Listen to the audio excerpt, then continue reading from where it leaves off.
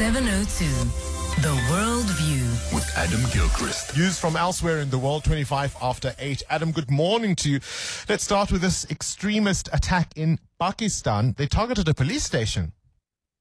Yeah, good morning, Bongani. Yeah, remember the film Assault on Precinct 13? The original, much better than the sequel, in my opinion. Assault on Precinct 13, a senseless gang attack on an isolated police station in Los Angeles. Out of nowhere, the gang came. Cut to northern Pakistan near the Khyber Pass. At least 10 police officers have been killed.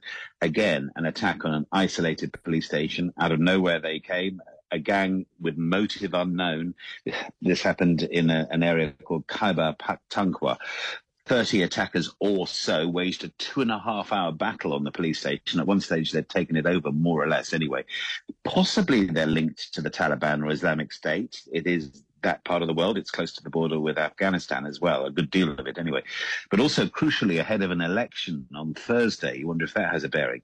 But I confess, I haven't mentioned Khyber Pakhtunkhwa. Has it been in anyone else's thoughts? This is a part of Pakistan where just in the past 12 months, there have been 450 gang-related violent incidents and 1,000 deaths. And this is the latest. 10 more police officers, unfortunately, added to that toll.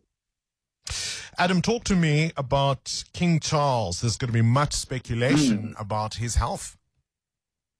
Yeah, absolutely. He went in to hospital for 3 nights for treatment for an enlarged prostate. Absolutely, we were told, not prostate cancer. Still we're told, not prostate cancer. But a week after he came out of hospital, I mean, he had waved to well-wishers when he went out and about in Sandringham at the estate at the weekend.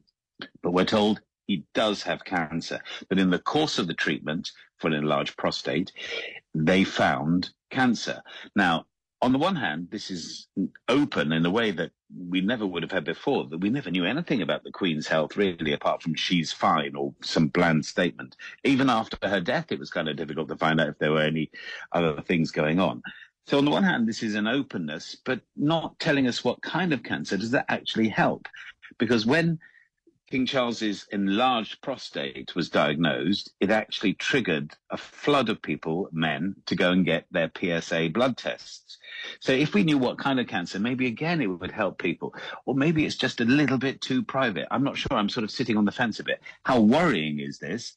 Well, Prince Harry has spoken to his father and is coming over from the United States. On the one hand, is that a trigger sign of something really bad? Or is this just a son thinking, my dad's not well, I need to go and see him?